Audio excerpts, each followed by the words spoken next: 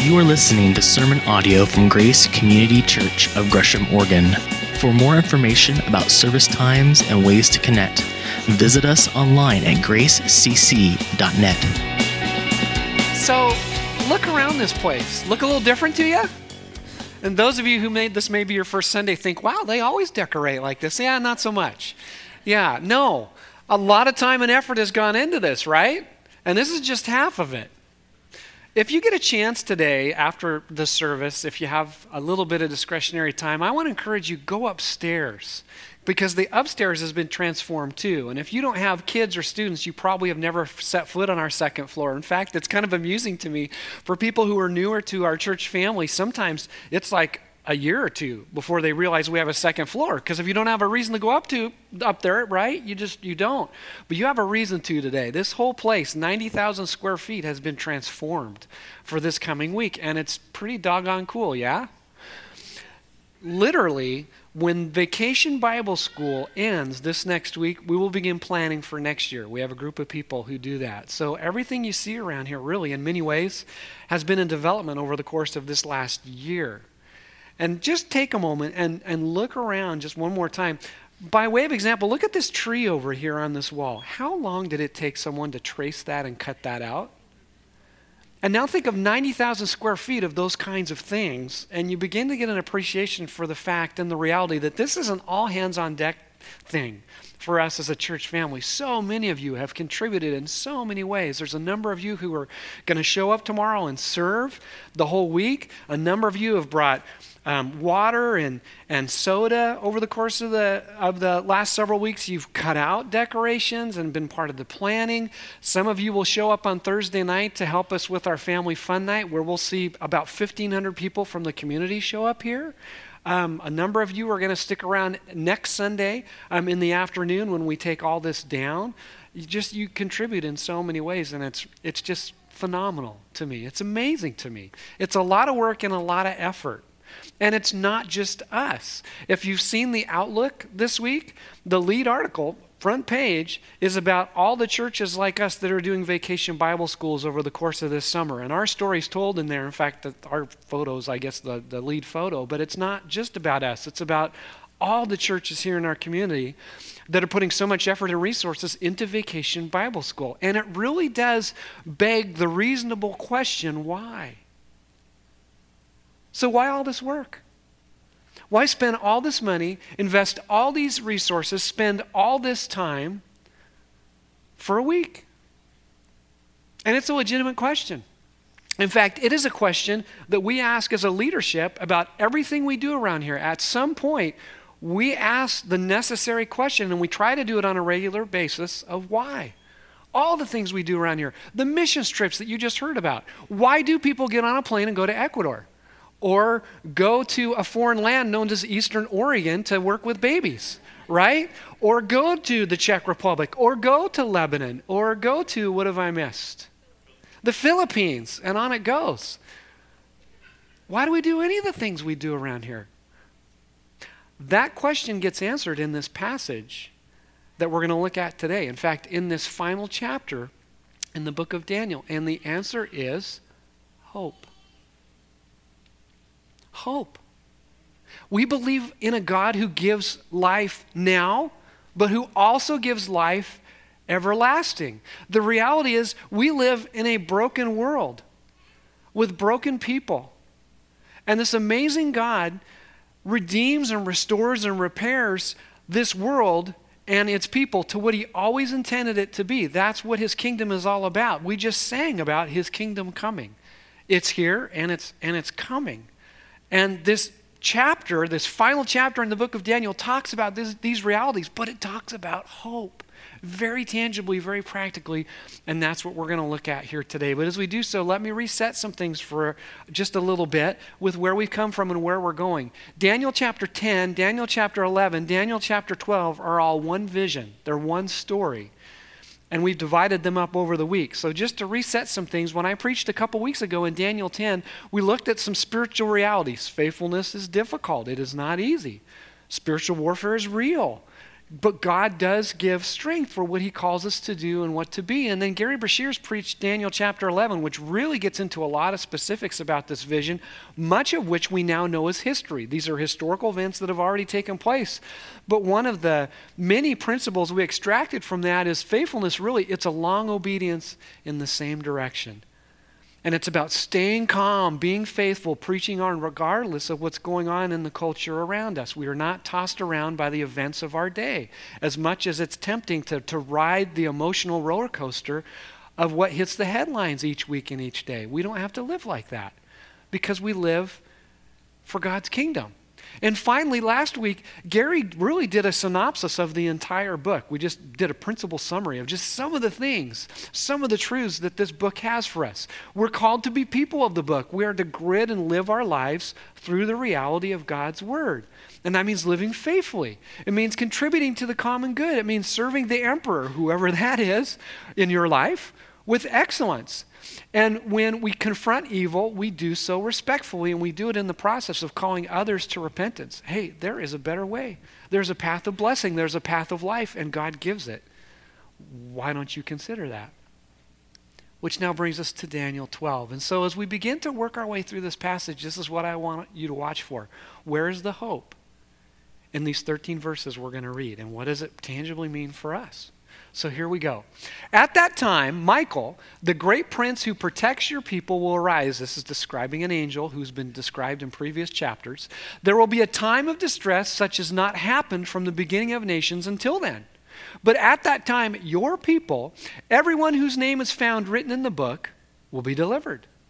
Multitudes who sleep in the dust of the earth will awake, some to everlasting life, others to shame and everlasting contempt. And those who are wise will shine like the brightness of the heavens, and those who lead many to righteousness like the stars forever and ever. But you, Daniel, roll up and seal the words of the scroll until the time of the end. Many will go here and there to increase knowledge. And then it shifts to first person. Then I, Daniel, looked, and there before me stood two others, one on this bank of the river and one on the opposite bank. And one of them said to the man clothed in linen, who was above the waters of the river, how long will it be before these astonishing things are fulfilled? The man clothed in linen, who was above the waters of the river, lifted his right hand and his left hand toward heaven, and I heard him swear by him who lives forever, saying, it will be a time, times and a half a time. When the power of the holy people has finally been broken, all these things will be completed. I heard, but I didn't understand. So I asked my Lord, what will the outcome of all this be? He replied, go your way, Daniel, because the words are rolled up and sealed until the time of the end. Many will be purified, made spotless and refined, but the wicked will continue to be wicked. None of the wicked will understand, but those who are wise will understand. From the time that the daily sacrifice is abolished and the abomination that causes desolation is set up, there will be 1,290 days. Blessed is the one who waits for and reaches the end of the 1,335 days. As for you, go your way till the end. You will find rest, which is a euphemism for death, and then at the end of the days you will rise to receive your allotted inheritance. So where is the hope? Well, let's back up for a minute. It says, at that time. And that language is sprinkled throughout the book of Daniel and other parts of the Bible, to be sure. So what time are we talking about? It's a future time, we know that. And if we go back to the end of chapter 11, we know that this is a future time. It has not been fulfilled yet for us, like many of the other things in Daniel have been. This is looking to a time that's described in the book of 2 Thessalonians and Revelation, the time of the future super mega beast, the Antichrist, when he will come. But it reminds us of this pattern that we see all throughout history and that we see repeating itself, and that's these cycles of governments and kingdoms and people who set themselves up against God, who separate themselves from God, deny God, elevate and exalt themselves rather than God. And when any of us or any entity begins to act like that, we become beast-like. And so we see that being described here again. And then it goes on to describe a time of distress such has not happened from the beginning of nations until then. How would you like to be alive when that happens? Can I take a pass on that? That doesn't sound so great. And now think about this from the frame of reference of Daniel. He and his people have been in captivity for 70 years. They've been in exile for 70 years. They lost their homes, they lost their land. Many of them wrongly thought they had lost their God. They had lost everything. And now they're being told it's going to get worse. Some of them, we know historically, have gone back now to repair the walls, restore Jerusalem, and it's not going so well. In fact, that work has come to a halt because of the opposition they're facing. Things do not look good, and now Daniel's hearing, things are actually going to get worse. A whole lot worse. So where is the hope? And it comes shortly after this. Everyone whose name is found written in the book of life, or in the book rather, will be delivered. And I kind of let the cat out of the bag a little bit. For those of you who know your Bibles, this book is described in other parts of the Bible as the book of life, which begs the necessary question, how do you get your name in that book? That sounds like a pretty good book to have your name written in, because there is a promised deliverance that will come through that. Okay, and then we come to this idea of everlasting life. This is the first time, the last time, and the only time this word for everlasting life is used in the Old Testament. It is only found here. And this is huge for us to understand. Because up till now, this idea of everlasting life, life after death, has been hinted at, it's been alluded to, it's been referenced, but the gaps haven't been filled in yet. Let me give you some examples, and these are just some. In Psalm 16, it says that God will not abandon his Holy One to death, which infers life after death. Psalm 49, he will rescue his Holy One from death. How's that going to work? What's that mean? Psalm 73, God will receive the psalmist into glory. That sounds an awful lot like life after death to me. Job 19, Job says, I know my Redeemer lives, which infers that he's going to live forever too. So how does all that work? And now we're going to jump out of our passage and jump forward to the New Testament. We're going to fast forward several hundred years because now the dots are about to be connected. How does all this work? How does your name get written into the book of life? What does that mean? What does that mean? There's life after death. Now we jump forward to the Gospel of John, John chapter 11. Many of you are familiar with this story. If you'll remember, Jesus and his followers are out doing ministry. They're proclaiming the kingdom. They're healing people. They're doing miracles, all to show that Jesus is who he said he is and was proclaiming he was, the Messiah. And his best friend dies while he's away, Lazarus. Remember the story? And Jesus knows that he's dying. Word comes to him, and he doesn't come back in time to heal him or save him purposefully. And so Jesus now comes back a couple days later, and Lazarus' sisters, Martha and Mary, particularly Martha at first, comes out to meet him. And she says in the verse right before this, basically, where were you? Did you not know that Lazarus was dying? And Jesus did know. And this is what Jesus says to her. Your brother will rise again. And now understand, Martha is answering him with a faith that comes from Daniel 12 in the Old Testament. Not a lot of detail, but this is what she says. I know he will rise again in the resurrection at the last day. Which we need to step back for a minute before we go any further and appreciate the reality of what is being proclaimed here. The question is not, will I live forever? That is the wrong question. Every single person who has ever walked this earth will live forever. The real question is, where will you live forever?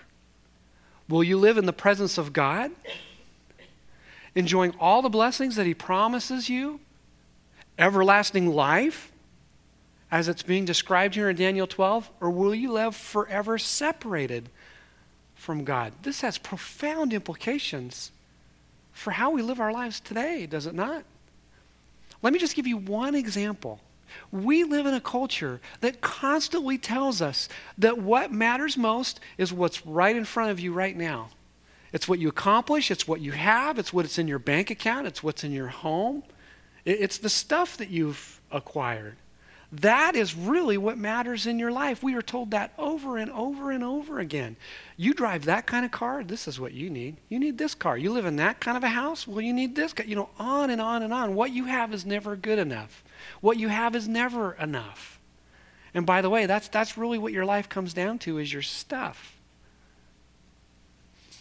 Recently, Jamie and I were at an estate sale. We were looking for some basic kitchen stuff because one of our kids is moving out with another roommate, and they're getting into a completely unfurnished place, so it all has to be furnished, and he needed basic kitchen stuff. So we went to this estate sale, and what set this estate sale apart from others we've been to, it was the description and then the pictures that went with it. Basically said this individual was a 20-something, maybe a 30-something, but a young adult with a lot of money, a lot of resources, and he had the best of everything, and presumably he had passed away unexpectedly. And so we go to this estate sale, and I've never seen anything like it.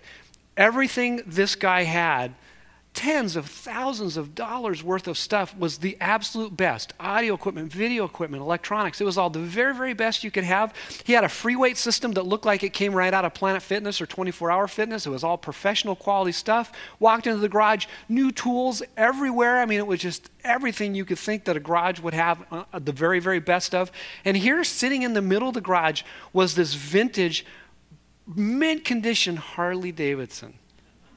And I walk up to this and I begin to think, you know what? I could sell my cars, take out a huge loan, and ride a Harley the rest of my life. That could work. Would you be okay with your pastor with a Harley? I hope not. Of course, I wasn't thinking that for too long. But that wasn't really the point. But I'm thinking, is this what this guy's life comes down to? Is this what your life is about? Is this what my life is about? Someday, are people going to be walking through my home when I've passed away at an estate sale, and all I have to show for it is the stuff that's going to go home with them? And I had this profound sadness as we continued to walk through the house of not knowing this guy's story and thinking, I hope that there was more to his life than his stuff, because it was profoundly empty.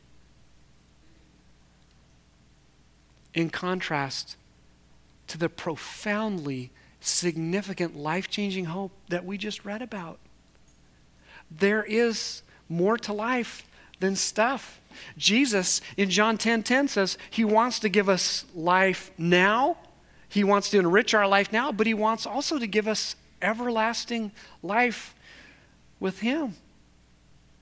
And now all these Old Testament dots are about to get connected in the rest of the verse that I'm about to read to you out of John chapter 11. And Jesus says this in many other places as well, as does God's word. But catch what Jesus is about to say with the foundation we've just laid. So he looks at Martha and says this, I am the resurrection and the life. The one who believes in me will live even though they die. And whoever lives by believing in me will never die. Do you believe this? That is the most important question you and I will ever answer in our entire lives. Do you believe that? Do you believe what Jesus just said there? I hope you do. Because Jesus is the only way we have everlasting life. He just answered every single question we have out of what it means about everlasting life in Daniel chapter 12. Do you want your name written in the book of life? Jesus. In fact, let's go the other direction for just a minute. What did he not say in that passage? Did he say anything about, well, it really comes down to who you are. It comes down to your heritage. Well, we know that's not true because in Daniel 12, it very directly says not all the Jews are going to be saved because not all of them are going to believe. Your heritage isn't what qualifies you to enter into the kingdom of God. In our culture, how often do people say, well, you know what, I'm on God's team because I'm an American and I'm a good person? You know, that is so prevalent. No, it has nothing to do with your heritage. And by the way, it has nothing to do with what you do. Where was your resume in what Jesus just said there? Didn't say anything about my resume or being good or being a good enough person. What Jesus said was a question. Do you believe? It's not about what you do. It's about how you respond to what's been done for you. The death, burial, and resurrection of Jesus. Do you believe he is the resurrection and the life? And we have to define terms here. In our culture, that word believe is so elastic, is it not? You can say you believe something, and what does that really mean? You mentally agree with it? You sometimes adhere to it? Or you will go all in with commitment. And that's what believe means in the Bible. And that is what believe means when Jesus asks if you believe. Will you make a commitment of your life to this? That's what it means to believe. And if you will, your life will change. Not because you have a new religion, but because you have a new relationship with the God of the universe. And Christianity is the only worldview, the only religion, if you want to call it that teaches that if you will believe in Jesus, his Holy Spirit, he will come and live inside of you. God himself comes and lives inside of you to empower you to live the very life he calls you to. It's a life of blessing. It's a life of joy. It's a life of significance. It's a life that transcends stuff and money and accomplishment. It's far more enduring and far more significant than that. How awesome is that? And when that happens, you have a story to tell, do you not? Look what this says here. Those who are wise, and the wise are those who respond to God's offer of eternal life, life everlasting, they will shine like the brightness of the heavens. And those who lead many to righteousness like the stars forever and ever. Now, after our sermon notes were printed, I changed my mind with how I wanted the points to go. So we're going to jump to the last point, okay? Your pastor couldn't make up his mind on how he wanted to preach the order here. So we'll jump to the last point for those of you who are taking notes. But we are called to lead others to righteousness because we have an incredibly powerful story to tell, and I'll prove it to you. If you believe in Jesus, where would your life be without him? What would you be living for? What would your priorities be? What would you be doing with your life? What would get you out of bed every morning? What would you have to look forward to? Do I need to go on? If you believe in Jesus, man, you are a new person. Your life has changed and you have an amazing story to tell. So are you telling it? Sometimes, myself included, I need to stop and go, wait a minute, what has God done for me? Man, I have got an amazing story that I get to tell. Not that I have to tell, I get to tell. Yesterday, I went to buy some shoes. I walked into this running store to buy some running shoes. I still don't like running. And I'm there to buy shoes, though, and the guy starts talking to me, and he's a good customer service guy. He begins to ask me questions. Hey, how's your day going? Oh, I'm having a great day. It's sunny outside. I've waited 11 and a half months for sun. Love it. I'm having a great day. What are you doing later today? Well, I'm going to go across town. I'm going to do some painting for my folks, and then I'm going to come back. This was tomorrow night. Come back tonight and put some finishing work on a sermon that I'm preaching, Sunday morning. I'm a pastor. He goes, oh, okay. What's your name? And I gave him my name as he was going to look up my information in a database. And I said, Jay Messenger. And he said, spell that for me. And he stopped and he looked at me and he said, did you change your name when you became a pastor? And you would be amazed how often I get that question all the time. And it's such a great opportunity to just tell what God has done in my life, without being overbearing or, bludgeoning someone with the gospel, but at the same time being able to say, you know what? No, I was a messenger first. I started there.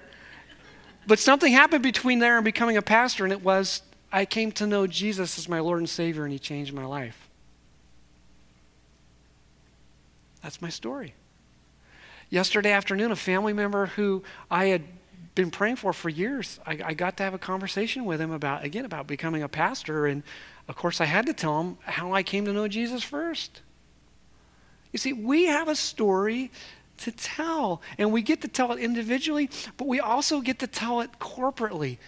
That is why we do Vacation Bible School. That's why we do what we do. Because we have a story of hope, and we get to tell it and live it. Especially so this next week. There are going to be hundreds of kids who come through our doors. And that's just so compellingly cool to me. In fact, do you realize that at this point last year, we had about 430-ish kids who had signed up in advance? As of yesterday, we had about 480 who have signed up. We had 91 kids show up when we opened the doors to sign up last year on Monday. Tomorrow we're expecting more of the same. And I'm just so excited to tell you. So I'm changing my tune a little bit from the last two services that we've had. Going into the service this morning, we were at the point with the number of crew leaders that we need, the leaders of the small groups that the kids will be with over the course of the week. We're at the point where we are anticipating so many kids coming tomorrow that we were going to have to shut the doors probably halfway through and turn people away. And so I've made an appeal in these last couple services. Hey, some of you, your circumstances might have changed. Maybe you can serve over the course of the week. Even if you can just serve 2 or 3 days, we'll pair you with someone else in a similar circumstance so we can just expand our groups and have capacity. We've had a wonderful response, and we've had about 8 people step forward in the last couple services here, and we now have capacity to hopefully be able to take in all the kids who will show up tomorrow. And what's especially cool about that is the kids who don't know Jesus primarily will sign up tomorrow. They'll come across the street, across the fence, a couple blocks away, because they don't know they need to sign up in advance, and they'll just show up, and we'll be able to take them because you've stepped forward. And if there are some of you who you have the ability to serve for 2 or 3 days this week as a crew leader, or even to serve for the week because maybe your circumstances have changed, we still want to talk to you. Talk to Tom out at the resource table there. That will just enable us to keep the groups at a small size if we do get in more than we're anticipating. But I'm pretty excited about that because we have a great story to tell. And if that wasn't enough, look what this passage reminds us. It ends with Daniel being told, you are going to receive your allotted inheritance. Do you know what another word for that is? You're going to be rewarded. All throughout Scripture it tells us faithful Yahweh worshipers, faithful Jesus followers will be rewarded. We don't live for Jesus to get his love. We live for Jesus because we have his love. I mean, just think with me for a moment. When is the last time someone recognized you, someone rewarded you for the hard work you've done or for something you've accomplished in your life? Can you think of a tangible there? And I know I'm putting you on the spot. How did that feel? Pretty cool. A couple weeks ago, Matt Patrick, who's our student ministry collegiate department leader, he's part of our preaching team, and he and I, as representatives of the preaching team, got to be a part of a sprint class through the book of Isaiah, which is just a week long. It was kind of like getting a drink through a fire hose, just here it is. And it was awesome. It was so great. And we're trying to be more intentional about doing this as a preaching team because in the next year or two, we're hoping to do a series on Isaiah. So we're getting ready for that by trying to get these additional resources in advance. It was amazing. But it was so cool. Don't tell the teacher this, was being able to show up and do nothing in advance. Because 2 years ago I graduated. And this was the first time I'd been back at the seminary since getting my degree. So I wrote no papers, read no books. I just showed up to learn. And it's not that I wasn't learning when I was a student, but the reality was I had all this work to do, right? And this was a graduate level class. There's a lot of work involved with it. I just got to show up and learn. And as I was sitting there just soaking all this in, going, oh, this is so very cool. It reminded me to no guilt involved, David. 2 years ago, it reminded me of when I walked across the stage of the church where I started out in ministry and where I'd largely grown up, and I walked across the stage to Gary Brashears, who was the one whose fault it was that I started my education 18 years ago, my graduate level education, to walk across the stage to him at my graduation and to have him be the one to put my master's hood on me. It was a defining moment in my life. 18 years of hard work, and then to be rewarded for it. That is nothing compared to what it will be like when God himself rewards you someday for faithfully serving and loving him. Is that motivating? It's a promise. And if that wasn't enough, Daniel was told in verse 9 and in verse 13, the final verse, go your way, Daniel, and here it is, verse 13, go your way till the end. And understand that's not run along, go away, go and play. That's make the most of today. That's live distinctively for me. That's, to use the language from last week, be a creative minority in this culture that you were exiled in. Live for me. Live distinctly for me. Your kingdom come, as we just sang about, through how we live our lives, because we are people of hope. And this promise of resurrection is so personal. It's not just hope for you. It's hope for the world. Today is the 8th anniversary of my father-in-law going home to be with the Lord. 8 years ago, my father-in-law went home to be with the Lord. Rare is a day that goes by I don't miss him. Every time I walk into the shop in my backyard that we built together before he passed away, I'm reminded of him. And if you've ever lost someone, there is an ache that it never goes away. It gets better, but it never goes away. But the hope that I hold on to that is tangible and real for me is I'm going to see him again because of the hope of the resurrection. And we have a world that desperately needs this hope. And that is why we do Vacation Bible School. That is why we do all the programs that we do around here. That's why we look for and pray for and take advantage of the opportunities God gives us to tell his story, because it's yours if you will believe. So will you? Do you? Let's pray together. Lord, as we prepare to worship you, to sing about your glory, to sing about your kingdom, I pray that if there is anyone here who is questioning whether they believe in you, whether they have received you, I pray that right now between you and them, they would choose to say to you, Jesus, I love you.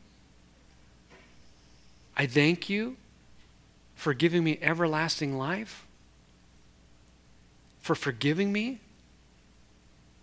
and for coming into my life. And Lord, for all of us here who believe in you, who call you our Lord and Savior, remind us all over again of why we have hope. Hope for this life and hope for a life to come, forever with you, rewarded by you for being faithful to you. Thank you, Lord, for what you've done for us. And we sing to you now out of joy and gratefulness in Jesus' name. Amen.